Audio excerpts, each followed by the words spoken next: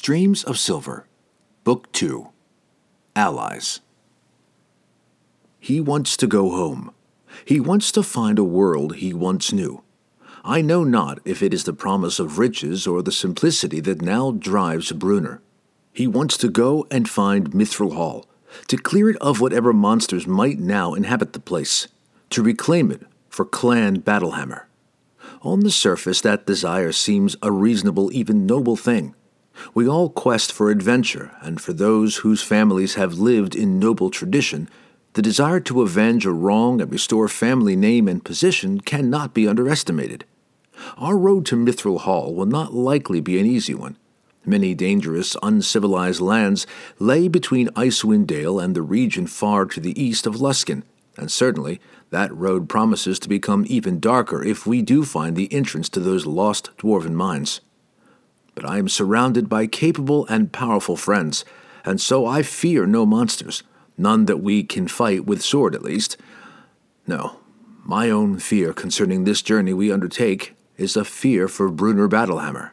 He wants to go home, and there are many good reasons why he should. There remains one good reason he should not, and if that reason, nostalgia, is the source of his desire, then I fear he will be bitterly disappointed. Nostalgia is possibly the greatest of the lies that we all tell ourselves. It is the glossing of the past to fit the sensibilities of the present.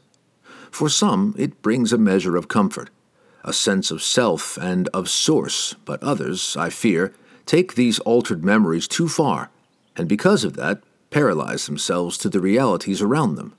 How many people long for that past, simpler, and better world? I wonder, without ever recognizing the truth that perhaps it was they who were simpler and better, and not the world about them. As a drow elf, I expect to live several centuries, but those first few decades of life for a drow and for a surface elf are not so different in terms of emotional development from those of a human or a halfling or a dwarf. I too remember the idealism and energy of my more youthful days, when the world seemed an uncomplicated place, when right and wrong were plainly written on the path before my every stride. Perhaps, in a strange sort of way, because of the fact that my early years were so full of terrible experiences, were so full of an environment and an experience that I simply could not tolerate, I'm better off now. For unlike so many of those I have met on the surface, my existence has steadily improved. Has that contributed to my optimism for my own existence and for all the world around me? So many people, particularly humans who have passed the middle of their expected lives, continue to look back for their paradise, continue to claim that the world was a far better place when they were young. I cannot believe that. There were many specific instances where that is true. A tyrant king replaces a compassionate ruler, an era of health engulfs the land after a plague. But I must believe, that the people of the world are an improving lot, that a natural evolution of civilizations, though not necessarily a straight line progression, moves toward the betterment of the world. For every time a better way is found, the people will naturally gravitate in that direction while failed experiments will be abandoned. I have listened to Wulfgar's renderings of the history of his people, the barbarian tribes of Icewind Dale, for example, and I am amazed and horrified by the brutality of their past, the constant fighting of tribe against tribe, the wholesale rape of captured women, and the torture of captured men. The tribesmen of Icewind Dale are still a brutal lot, no doubt, but not, if the oral traditions are to be believed, on a par with their predecessors. And that makes perfect sense to me. And thus, I have hopes that the trend will continue. Perhaps one day, a great barbarian leader will emerge who truly finds love with a woman, who finds a wife, who forces from him a measure of respect practically unknown among the barbarians. Will that leader somewhat elevate the status of women among the tribes? If that happens, the barbarian tribes of Icewind Dale will find a strength that they simply do not understand within half of their population. If that happens, if the barbarian women find an elevation of status, then the tribesmen will never, ever force them back into their current roles that can only be described as slavery. And all of them, man and woman, will be better for the change. Because for change to be lasting among reasoning creatures, That change must be for the better. And so civilizations, peoples, evolve to a better understanding and a better place. For the matron mothers of Menzoberranzan, as with many generations of tyrant families, as with many rich landowners, change can be seen as a definite threat to their power base, and so their resistance to it seems logical, even expected. How, then, can we find explanation in the fact that so many people, even people who live in squalor, as did their parents and their parents' parents, and back for generation after generation, view any change with an equal fear and revulsion? Why would not the lowliest peasant desire evolution of civilization if that evolution might lead to a better life for his children? That would seem logical. But I've seen that it is not the case. For many, if not most, of the short-lived humans who have passed their strongest and healthiest years, who have put their own better days behind them, accepting any change seems no easy thing. No, so many of them clutch at the past when the world was simpler and better.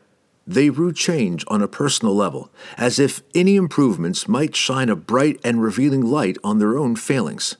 Perhaps that is it. Perhaps it is one of our most basic fears, and one wrought of foolish pride, that our children will know better than we do. At the same time that so many people tout the virtues of their children, is there some deep fear within them that those children will see the errors of their parents? I have no answers to this seeming paradox, but for Brunner's sake, I pray that he seeks Mithril Hall for the right reasons, for the adventure and the challenge, for the sake of his heritage and the restoration of his family name, and not for any desire he might have to make the world as it once was. Nostalgia is a necessary thing, I believe, and a way for all of us to find peace in that which we have accomplished or even failed to accomplish. At the same time, if nostalgia precipitates actions to return to that fabled, rosy-painted time, particularly in one who believes his life to be a failure, then it is an empty thing, doomed to produce nothing but frustration and even greater sense of failure. Even worse, if nostalgia throws barriers in the path toward evolution, then it is a limiting thing indeed. Drizzt Do'Urden. Chapter 8. To the Peril of Low-Flying Birds. The companions broke out of the twists and dips of the crags later in the afternoon, to their absolute relief. It had taken them some time to round up their mounts after the encounter with the Pegasus, particularly the halfling's pony, which had bolted early in the fight when Regis had gone down. In truth, the pony would not be ridden again anyway. It was too skittish, and Regis was in no condition to ride. But Drizzt had insisted that both horses and both ponies be found, reminding his companions of their responsibility to the farmers, especially considering the way they had appropriated the beasts. Regis now sat before Wulfgar on the barbarian stallion, leading the way with his pony tied behind and Drizzt and Brunner a short distance back, guarding the rear. Wulfgar kept his great arms close around the halfling, his protective hold secure enough to allow Regis some much-needed sleep. "Keep the setting sun at our backs," Drizzt instructed the barbarian. Wulfgar called out his acknowledgement and looked back to confirm his bearings. "Rumblebelly couldn't find a safer place in all the realms," Brunner remarked to the drow. Drizzt smiled. "Wulfgar has done well." "Aye," the dwarf agreed, obviously pleased. "Although, I be wondering how much longer I can keep calling him a boy. You should have seen the Cutlass Elf," the dwarf chuckled. "A boatload of pirates who'd been seeing naught but the sea for a year and a day couldn't ha' done more reckon." "When we left the Dale, I worried if Wulfgar was ready for the many societies of this wide world," replied Drizzt. "Now I worry that the world may not be ready for him. You should be proud." "You've had as much a hand in him as myself," said Brunner. "He's me boy, Elf, sure'n, if I'd sired him myself. Not a thought to his own fears on the field back there. Never had I viewed such courage in a human as when he'd gone to the other plane.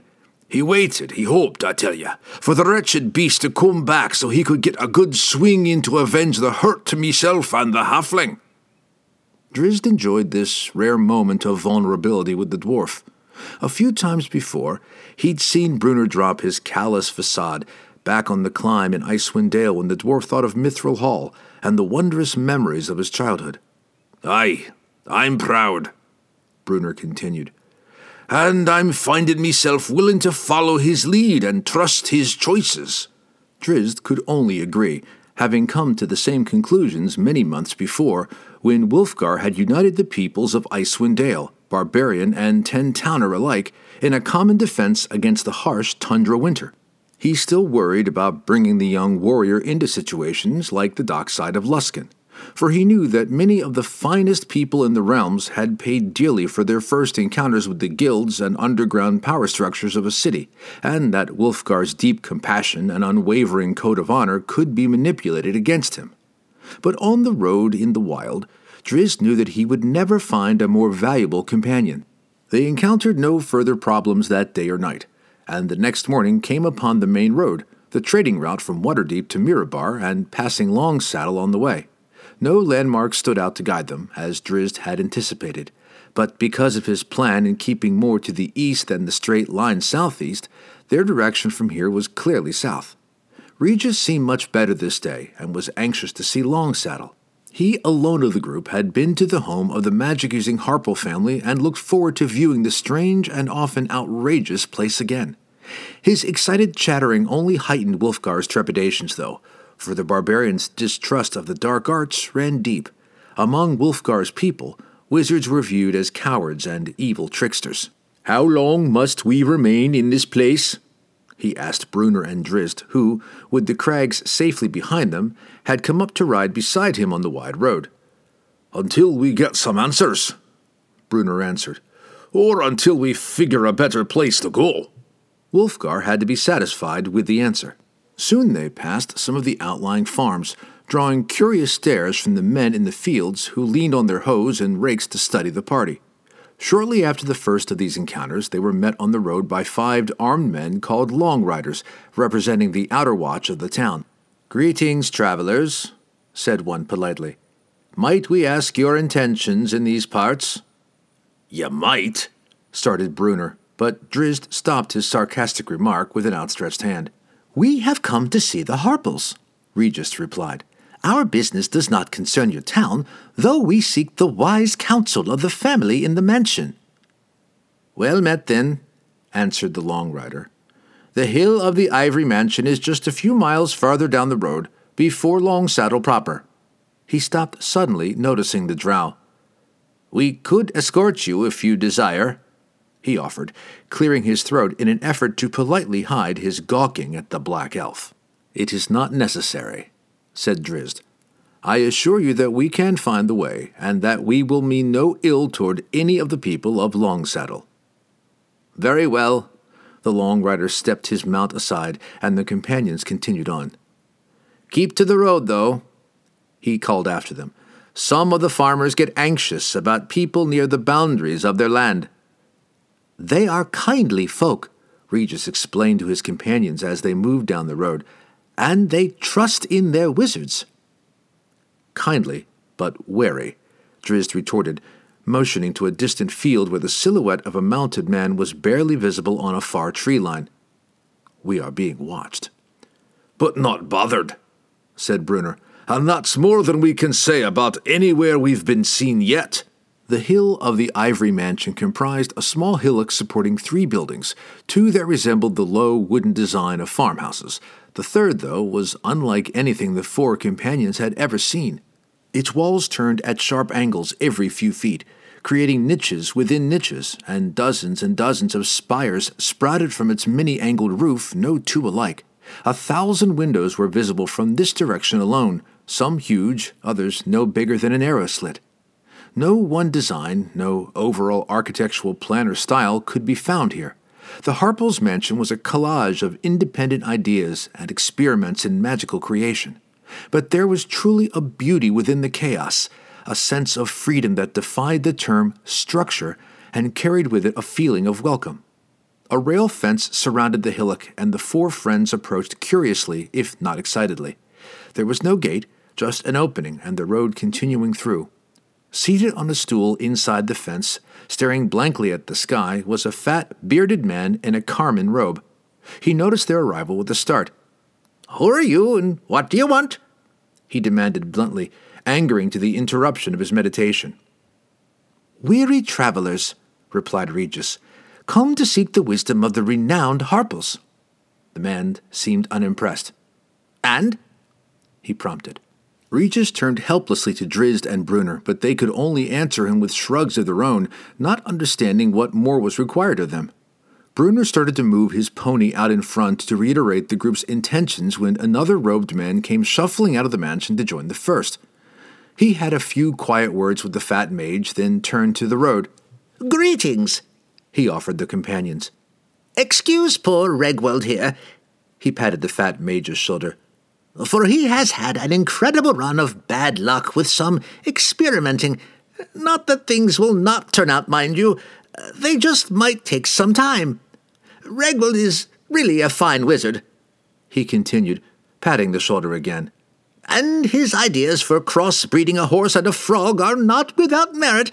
Never mind the explosion. Alchemy shops can be replaced." The friends sat atop their mounts, biting back their amazement at the rambling discourse. "Why, just think of the advantages for crossing rivers," the robed man cried. "But enough of that. I am Harkle. How might I assist you?" "Harple? Regis snickered. The man bowed. "Brunner of Icewind Dale I be," Brunner proclaimed when he had found his voice. "Me friends and myself have come hundreds of miles seeking the words of the wizards of Long Saddle." He noticed that Harkle, distracted by the drow, wasn't paying any attention to him. Drizzt had let his cowl slip back purposefully to judge the reaction of the reputedly learned men of Longsaddle. The long rider back on the road had been surprised but not outraged, and Drizzt had to learn if the town in general would be more tolerant of his heritage. "Fantastic," muttered Harkle. "Simply unbelievable." Regwald, too, had now noticed the black elf and seemed interested for the first time since the party had arrived. "Are we to be allowed passage?" Drizzt asked. "Oh, yes, please do come in," replied Harkle, trying unsuccessfully to mask his excitement for the sake of etiquette. Striding his horse out in front, Wulfgar started them up the road. "Oh, not that way," said Harkle. "Not the road, of course. It is not really a road, or it is, but you cannot get through." Wulfgar stopped his mount. "Be done with your foolery, wizard," he demanded angrily, his years of distrust for practitioners of the magic arts boiling over in his frustration. "May we enter or not?" "There is no foolery, I assure you," said Harkle, hoping to keep the meeting amiable, but Regwald cut in. "One of those," the fat mage said accusingly, rising from his stool. Wulfgar glared at him curiously. "A barbarian," Regwald explained. "A warrior trained to hate that which he cannot comprehend. Go ahead, warrior, take that big hammer off your back." Wulfgar hesitated, seeing his own unreasonable anger, and looked to his friends for support. He didn't want to spoil Brunner's plans for the sake of his own pettiness. "Go ahead," Regwald insisted, moving to the center of the road. "Take your hammer and throw it at me. Satisfy your heartfelt desire to expose the foolery of a wizard, and strike one down in the process. A bargain if ever I heard one." He pointed to his chin. "Right here," he chided. "Regwald," sighed Harkle, shaking his head. "Please oblige him, warrior. Bring a smile to his downcast face." Wulfgar looked once more to his friends, but again they had no answers. Regwald settled in for him. "Bastard son of a caribou!" Aegis Fang was out and twirling through the air before the fat mage had finished the insult, bearing straight in on its mark. Regwald didn't flinch, and just before Aegis Fang would have crossed over the fence line, it smacked into something invisible, but as tangible as stone. Resounding like a ceremonial gong, the transparent wall shuddered, the waves rolling out along it, visible to the astounded onlookers as mere distortions of the images behind the wall. The friends noticed for the first time that the rail fencing was not real, rather a painting on the surface of the transparent wall. Aegis Fang dropped to the dust, as though all power had been drained from it, taking a long moment to reappear in Wulfgar's grasp. Regwald's laughter was more of a victory than of humor, but Harkle shook his head. "Always at the expense of others," he scolded. You had no right to do that." "He's better for the lesson," Regwold retorted. "Humility is also a valuable commodity for a fighter." Regis had bitten his lip for as long as he could. He'd known about the invisible wall all along, and now his laughter burst out. Drizzt and Brunner could not help but follow the halfling's lead, and even Wulfgar, after he had recovered from the shock, smirked at his own foolery.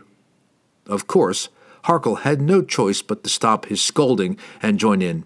"Do come in," he begged the friends.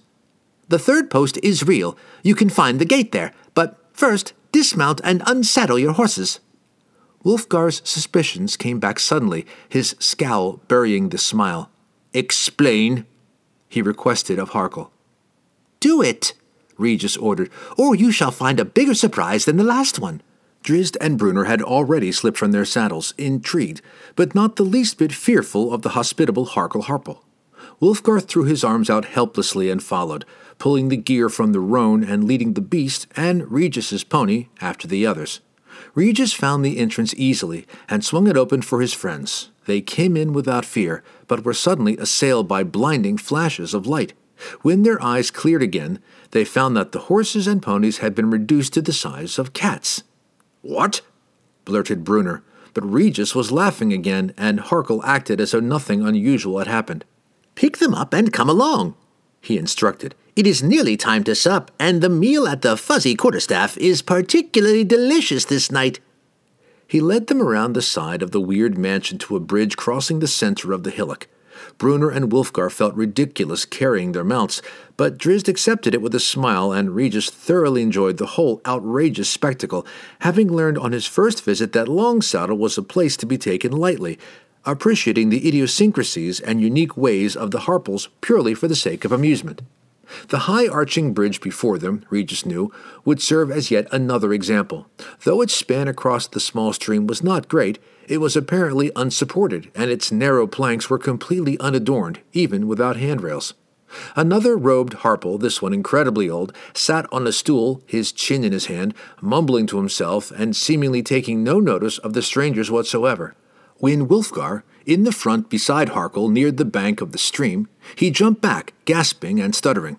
Regis snickered, knowing what the big man had seen, and Drizzt and Brunner soon understood. The stream flowed up the side of the hill, then vanished just before the top, though the companions could hear the water was indeed rushing along before them. Then the stream reappeared over the hill's crest, flowing down the other side. The old man sprang up suddenly and rushed over to Wulfgar. "What can it mean?" he cried desperately. "How can it be?" He banged on the barbarian's massive chest in frustration. Wulfgar looked around for an escape, not wanting to even grab the old man in restraint for fear of breaking his frail form. Just as abruptly as he'd come, the old man dashed back to the stool and resumed his silent pose. "Alas, poor Chardon," Harkle said somberly. "He was mighty in his day. It was he who turned the stream up the hill, but near a score of years now he has been obsessed with finding the secret of the invisibility under the bridge." "Why is the stream so different from the wall?" wondered Drizzt. "Certainly this Dwemer is not unknown among the wizard community." "Ah, but there is a difference," Harkle was quick to reply, excited at finding someone outside the Ivy Mansion apparently interested in their works. "An invisible object is not so rare, but a field of invisibility." He swept his hand to the stream. "Anything that enters the river there takes on the property," he explained, "but only for as long as it remains in the field, and to a person in the enchanted area, I know because I've done this test myself, everything beyond the field is unseen, though the water and fish within appear normal. It defies our knowledge of the properties of invisibility and may actually reflect a tear into the fabric of a wholly unknown plane of existence." He saw that his excitement had gone beyond the comprehension or interest of the drow's companion some time ago, and so he calmed himself and politely changed the subject. "The housing for your horses is in that building," he said, pointing to one of the low wooden structures. "The underbridge will get you there. I must attend to another matter now. Perhaps we can meet later in the tavern." Wulfgar, not completely understanding Harkle's directions, stepped lightly onto the first wooden planks of the bridge and was promptly thrown backwards by some unseen force. I said the under-bridge, cried Harkle, pointing under the bridge. You cannot cross the river this way by the over-bridge. That is used for the way back. Stops any arguments in crossing, he explained. Wulfgar had his doubts about the bridge he could not see, but he didn't want to appear cowardly before his friends and the wizard. He moved beside the bridge's ascending arc and gingerly moved his foot out under the wooden structure, feeling for the invisible crossing. There was only the air and the unseen rush of water just below his foot, and he hesitated. Go on, coaxed Harkle. Wulfgar plunged ahead, setting himself for a fall into the water, but to his absolute surprise, he did not fall down. He fell up. Whoa! The barbarian cried out as he thunked into the bottom of the bridge, head first. He lay there for a long moment, unable to get his bearings, flat on his back against the bottom of the bridge, looking down instead of up. You see? Screeched the wizard. The underbridge.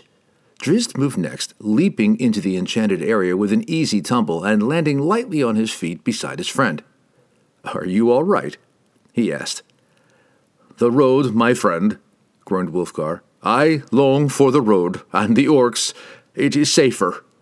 Drizzt helped him struggle to his feet, but the barbarian's mind argued every inch of the way against the standing upside down under a bridge, with an invisible stream rushing above his head. Bruenor, too, had his reservations, but a taunt from the halfling moved him along, and soon the companions rolled back onto the grass of the natural world on the other bank of the stream. 2 buildings stood before them, and they moved to the smaller, one that Harkle had indicated. A blue-robed woman met them at the door. For? She asked, rhetorically. You really should have sent word ahead. Harkle sent us, Regis explained. We are not from these lands. Forgive our ignorance of your customs. Very well, then, huffed the woman. Come along in. We are actually unusually unbusy for this time of year. I am sure that I have room for your horses. She led them into the structure's main room, a square chamber. All 4 walls were lined, floor to ceiling, with small cages, just big enough for a cat-sized horse to stretch its legs. Many were occupied, their nameplates indicating that they were reserved for particular members of the Harple clan, but the woman found 4 empty ones altogether and put the companions' horses inside. You may get them whenever you desire, she explained, handing each of them a key to the cage of his particular mount. She paused when she got to Drizzt, studying his handsome features. Who have we here? She asked, not losing her calm monotone. I have not heard of your arrival, but I am sure that many will desire an audience with you before you go. We have never seen one of your kind. Drizzt nodded, and did not reply, growing increasingly uncomfortable with this new type of attention. Somehow it seemed to degrade him even more than the threats of ignorant peasants. He understood the curiosity, though, and figured that he owed the wizards a few hours of conversation at least. The fuzzy quarterstaff, on the back side of the Ivy Mansion, filled a circular chamber. The bar sat in the middle, like the hub of a wheel, and inside its wide perimeter was another room, an enclosed kitchen area. A hairy man with huge arms and a bald head wiped his rag endlessly along the shiny surface of the bar, more to pass the time than to clean any spills. Off to the rear, on a raised stage, musical instruments played themselves, guided by the jerking gyrations of a white-haired wand-wielding wizard in black pants and a black waistcoat. Whenever the instruments hit a crescendo, the wizard pointed his wand and snapped the fingers of his free hand, and a burst of colored sparks erupted from each of the 4 corners of the stage. The companions took a table within sight of the entertaining wizard.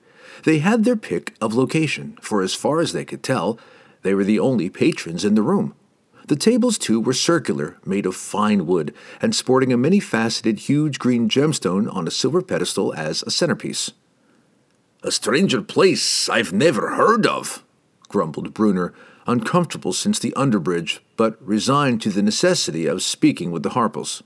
Nor I, said the barbarian, and may we leave it soon. You are both stuck in the small chambers of your minds, Regis scolded.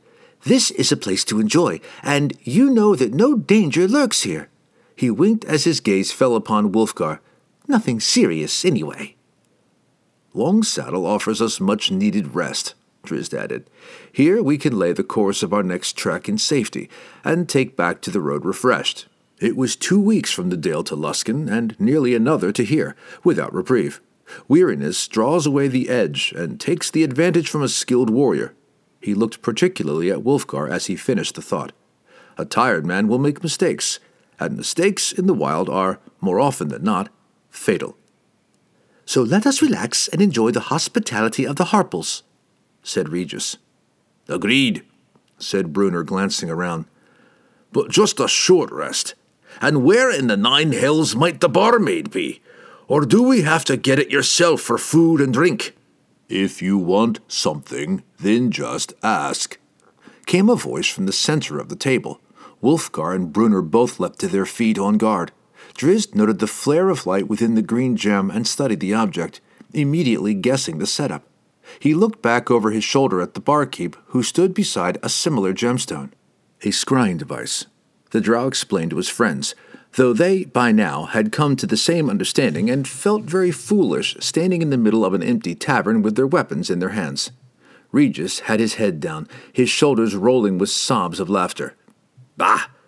You knew all along," Brunner growled at him.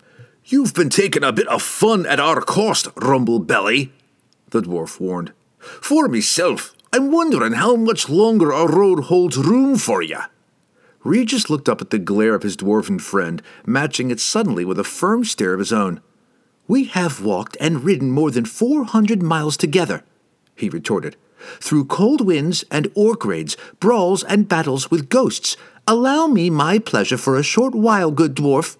If you and Wulfgar would loosen the straps of your packs and see this place for what it is, you might find an equal share of laughter yourself." Wulfgar did smile. Then, all at once, he jerked back his head and roared, throwing away all of his anger and prejudice so that he might take the halfling's advice and view Longsaddle with an open mind. Even the musical wizard stopped his playing to observe the spectacle of the barbarian's soul-cleansing scream. And when he was finished, Wulfgar laughed, not an amused chuckle, but a thunderous roll of laughter that flowed up from his belly and exploded out his wide-thrown mouth. "Ale!" Brunner called into the gemstone. Almost immediately, a floating disk of blue light slipped over the bar, bearing to them enough strong ale to last the night. A few minutes later, all traces of the tensions of the road had flown, and they toasted and quaffed their mugs with enthusiasm.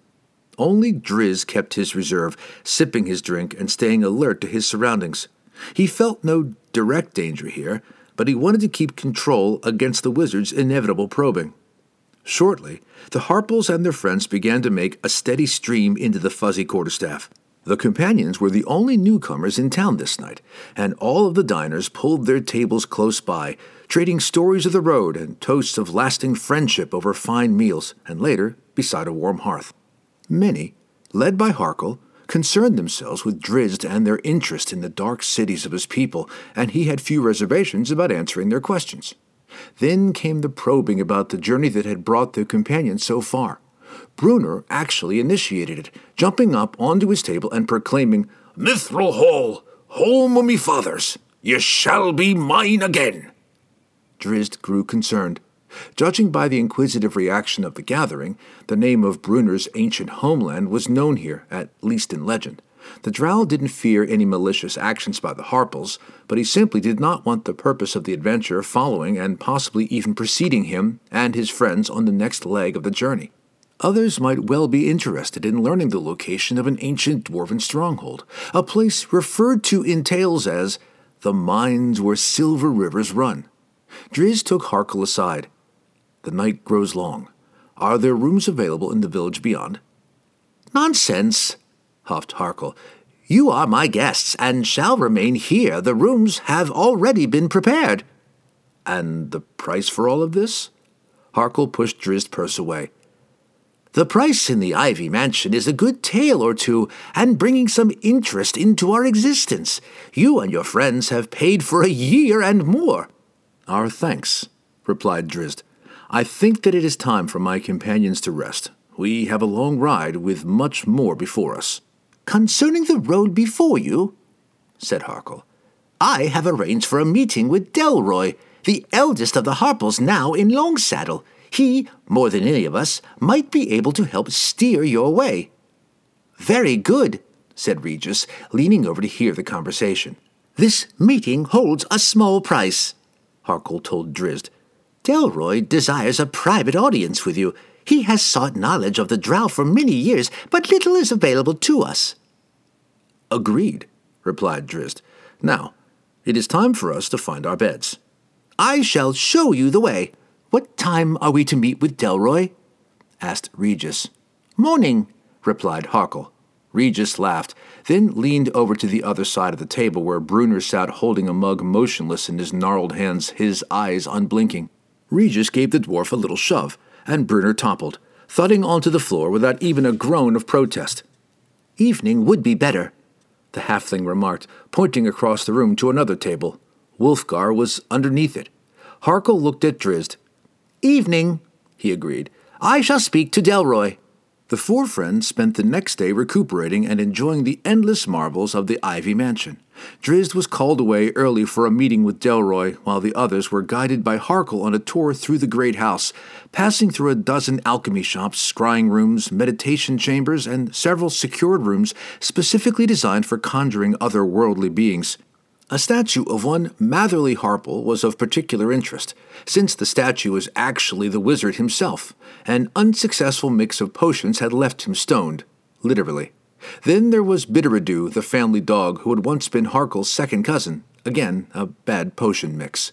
Harkle kept no secrets from his guests, recounting the history of his clan, its achievements, and its often disastrous failures, and he told them of the lands around Longsaddle, of the Uthgard barbarians, the sky ponies, they had encountered, and other tribes they yet might meet along their way. Brunner was glad that their relaxation carried a measure of valuable information. His goal pressed him on every minute of every day, and when he spent any time without making any gains toward Mithril Hall, even if he simply needed the rest, he felt pangs of guilt. "You have to want it with all your heart," he often scolded himself. But Harkle had provided him with an important orientation to this land that would no doubt aid his cause in the days ahead, and he was satisfied when he sat down for supper at the Fuzzy Quarterstaff. Drizzt rejoined them there, sullen and quiet, and he wouldn't say much when questioned about his discussion with Delroy. "Think to the meeting ahead," was the drow's answer to Brunner's probing. "Delroy is very old and learned. He may prove to be our best hope of ever finding the road to Mithril Hall." Brunner was indeed thinking to the meeting ahead, and Drizzt sat back quietly throughout the meal, considering the tales and the images of his homeland that he had imparted to Delroy, remembering the unique beauty of Menzoberranzan, and to the malicious hearts that had despoiled it. A short time later, Harkle took Drizzt, Brunner, and Wulfgar to see the old mage. Regis had begged out of the meeting in lieu of another party at the tavern. They met Delroy in a small torchlit and shadowy chamber, the flickerings of light heightening the mystery of the aged wizard's face. Brunner and Wulfgar came at once to agree with Drizzt's observations of Delroy, for decades of experience and untold adventures were etched visibly into the features of his leathery brown skin. His body was failing him now, they could see, but the sheen of his pale eyes told of inner life, and left little doubt about the sharp edge of his mind. Brunner spread his map out on the room's circular table, beside the books and scrolls that Delroy had brought. The old mage studied it carefully for a few seconds, tracing the line that had brought their companions to Longsaddle. "What do you recall of the ancient halls, dwarf?" he asked. "Landmarks or neighboring peoples?" Brunner shook his head. "The pictures in me head show the deep halls and workplaces, the ringing sound of iron on the anvil. The flight of me clan started in mountains. That's all I know." "The Northland is a wide country," Harkle remarked. "Many long ranges could harbor such a stronghold." "That is why Mithril Hall, for all its reputed wealth, has never been found," replied Delroy. "And thus our dilemma," said Drizzt, deciding where to even begin to look. "Ah, but you have already begun," answered Delroy. "You have chosen well to come inland. Most of the legends of Mithril Hall stem from the lands east of here, even farther from the coast. It seems likely that your goal lies between Longsaddle and the Great Desert, though north or south I cannot guess. You have done well." Drizzt nodded and broke off the conversation as the old mage fell back into his silent examination of Bruner's map, marking strategic points and referring often to the stack of books he'd piled beside the table. Bruner hovered beside Delroy, anxious for any advice or revelations that might be forthcoming. Dwarves were patient folk, though, a trait that allowed their crafting to outshine the work of other races, and Bruner kept his calm as best he could, not wanting to press the wizard. Some time later, when Delroy was satisfied that his sorting of all the pertinent information was complete, he spoke again. "Where would you go next?" he asked Bruner, "if no advice were offered here."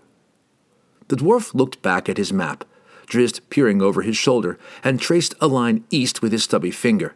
He looked to Drizzt for consent when he had reached a certain point that they had discovered earlier on the road. The drow nodded. "Citadel Adbar," Bruner declared, tapping his finger on the map. "The Dwarven stronghold," said Delroy, not too surprised. "A fine choice. King Harbrom and his dwarves may be able to aid you greatly. They have been there in the Mithril Mountains for centuries uncounted. Certainly Adbar was old even in the days when the hammers of Mithril Hall rang out in the dwarven song." "Is Citadel Adbar your advice to us, then?" Drizzt asked. "It is your own choice, but as good a destination as I can offer," replied Delroy. "But the way is long, 5 weeks at the least if all goes well, and on the east road beyond Sunderbar that is unlikely.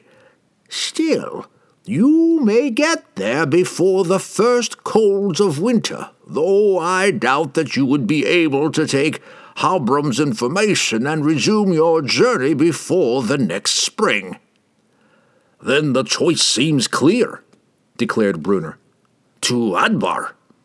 "There is more you should know," said Delroy. "And this is the true advice that I shall give to you. Do not be blinded to the possibilities along the road by the hopeful vision of the road's end. Your course so far has followed straight runs, first from Icewind Dale to Luskan, then from Luskan to here. There is little other than monsters along either of these roads to give a rider cause to turn aside. But on the journey to Adbar, you shall pass Silvery Moon, city of wisdom and legacy, and the Lady Illustrial and the Vault of Sages, as fine a library as exists in all the Northland. Many in that fair city may be able to offer more aid to your quest than I, or even than King Harbrom. And beyond Silvery Moon you shall find Sunderbar, itself an ancient dwarven stronghold where Helm, renowned dwarf friend, rules. His ties to your race run deep, Bruner, tracing back many generations. Ties, perhaps, even to your own people." "Possibilities," beamed Harkle. "We shall heed your wise advice, Delroy," said Drizzt. "Aye," agreed the dwarf, his spirits high. "When we left the Dale, I had no idea beyond Luskan. Me hopes were to follow a road of guesses, expecting half and more to be nothing of value. The halfling was wise in guiding us to this spot, for we found a trail of clues, and clues to lead to more clues." He looked around at the excited group, Drizzt, Harkle, and Delroy, and then noticed Wulfgar still sitting quietly in his chair, his huge arms crossed on his chest, watching without any apparent emotion. "What of yourself, boy?" Bruner demanded. "Have you no notion to share?" Wulfgar leaned forward, resting his elbows on the table. "Neither my quest nor my land," he explained. "I follow you, confident in any path you choose." "And I'm glad of your mirth and excitement," he added quietly. Bruner took the explanation as complete and turned back to Delroy and Harkle for some specific information on the road ahead. Drizzt, though, unconvinced of the sincerity of Wulfgar's last statement, let his gaze linger on the young barbarian, noting the expression in his eyes as he watched Bruner. Sorrow? They spent 2 more restful days in the Ivy Mansion, though Drizzt was hounded constantly by curious Harples who wanted more information about his rarely seen race. He took the questions politely, understanding their good intentions, and answered as best he could. When Harkle came to escort them out on the 5th morning, they were refreshed and ready to get out on their business. Harkle promised to arrange for the return of the horses to their rightful owners, saying that it was the least he could do for the strangers who had brought so much interest to the town. But in truth, the friends had benefited more from the stay. Delroy and Harkle had given them valuable information and, perhaps even more importantly, had restored their hope in the quest. Bruner was up and about before dawn that last morning, his adrenaline pumping at the thought of returning to the road now that they had somewhere to go.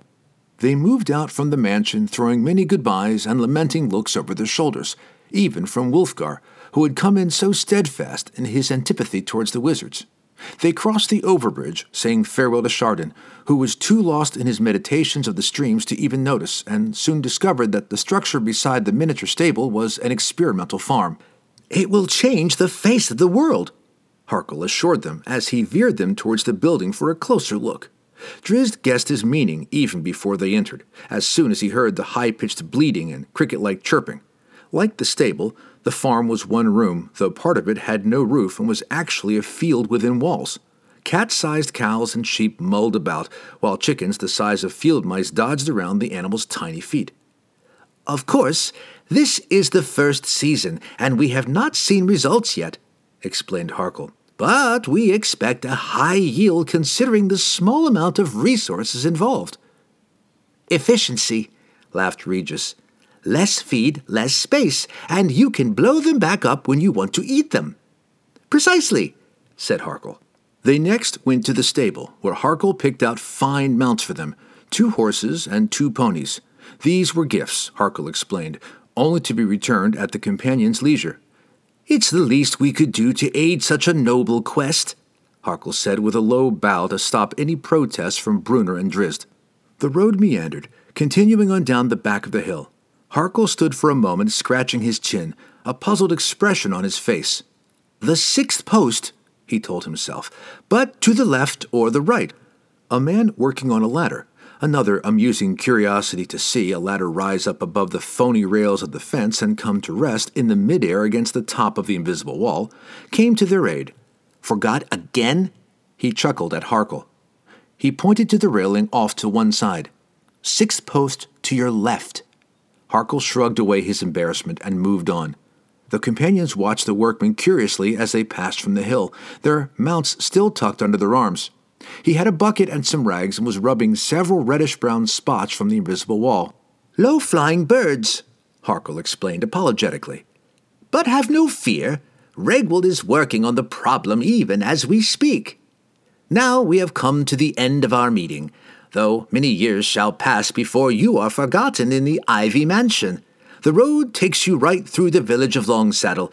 You can restock your supplies there. It has all been arranged." "Me deepest regards to yourself and your kin," said Bruner, bowing low. "Sure and Longsaddle has been a bright spot on a bleary road." The others were quick to agree. "Farewell, then, companions of the hall," sighed Harkle. "The Harples expect to see a small token when you at last find Mithril Hall and start the ancient forges burning again." "A king's treasure," Bruner assured him as they moved away. They were back on the road beyond Longsaddle's borders before noon, their mounts trotting along easily with fully stuffed packs. "Well, which do you prefer, elf?" Bruner asked later that day. "The jabs of a mad soldier's spear, or the pokings of a wandering wizard's nose?"